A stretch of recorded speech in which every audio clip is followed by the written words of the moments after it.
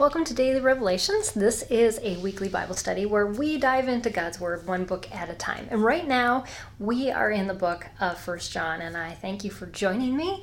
Right now, though, this week specifically, we are in 1 John 3. So each week, we take God's Word one chapter at a time, and we read through that same chapter every day of the week using a different precept method to just ask God to continue to teach us, to mold us, to help us to understand His Word, to understand Him, to come closer to Him, and for us to be willing and available for God to change us.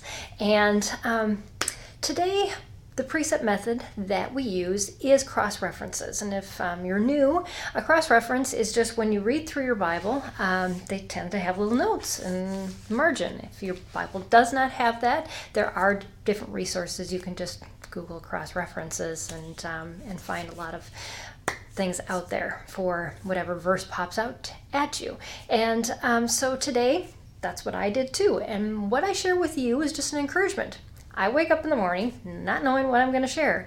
And this is what God shared with me. And so I'm sharing it with you as an encouragement to do the same thing. Ask God to just lead you, the Holy Spirit to guide you, and just be open to what He has to say. And this really touched my heart today. God just has a way of just gently stirring our hearts to be like His. And sometimes that brings us joy, and sometimes that brings us pain. And today, I felt this twinge of pain. Pain, God's pain. Because the two verses that He popped out at me were verses 1 and 13. Verse 1, part of it says, we're children of God, but it's also, John is saying, for this reason, the world doesn't know us, because it didn't know Him. And in verse 13, it says, don't be surprised, brethren, if the world hates you. And it's that same hatred that Jesus dealt with, that persecution that He dealt with, that we, as His children, get a taste of.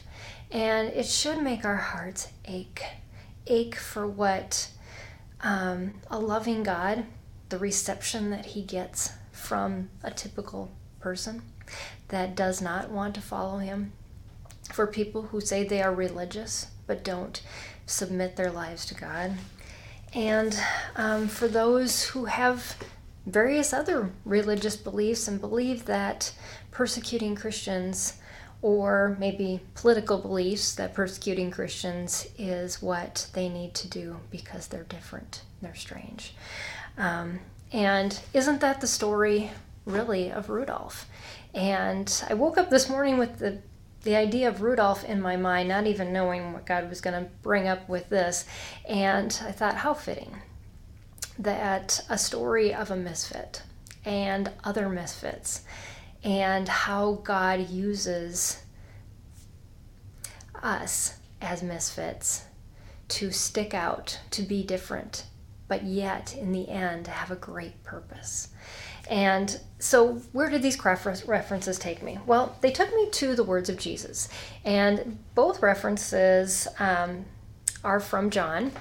And in John 15, verses 18 and 19, Jesus is saying this: if the world hates you, you know that it hated me before it hated you. If you were of the world would love you. But because you are not of the world, but I chose you out of the world, and you accepted that, because of this, the world hates you.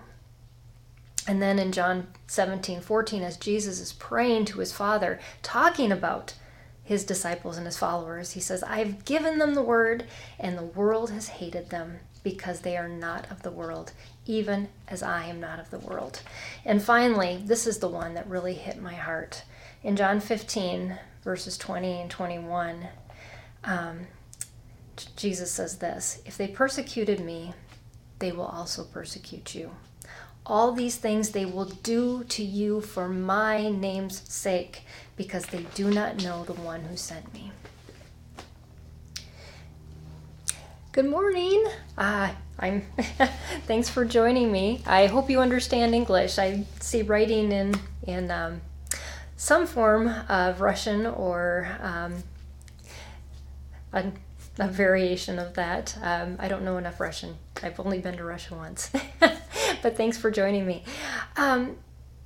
We are the outcasts. We are the ones that the world doesn't understand yet. God knows when we accept that outcast mentality, the ability to press on through. Oh, good morning. You do understand. You do have English. But I'm just chatting with somebody. It was more live. God wants you to know that no matter what, if you don't fit in here, you do fit in His kingdom. And what better way and to pursue fitting in for eternity versus just the here and now, for our ultimate purpose, not just to be liked by people around us. And it's hard right now to go through the things when people don't get you, when they don't understand why you live out your faith the way you live it out.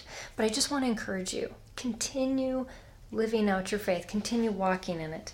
And I wrote to myself, we are different, and that's okay.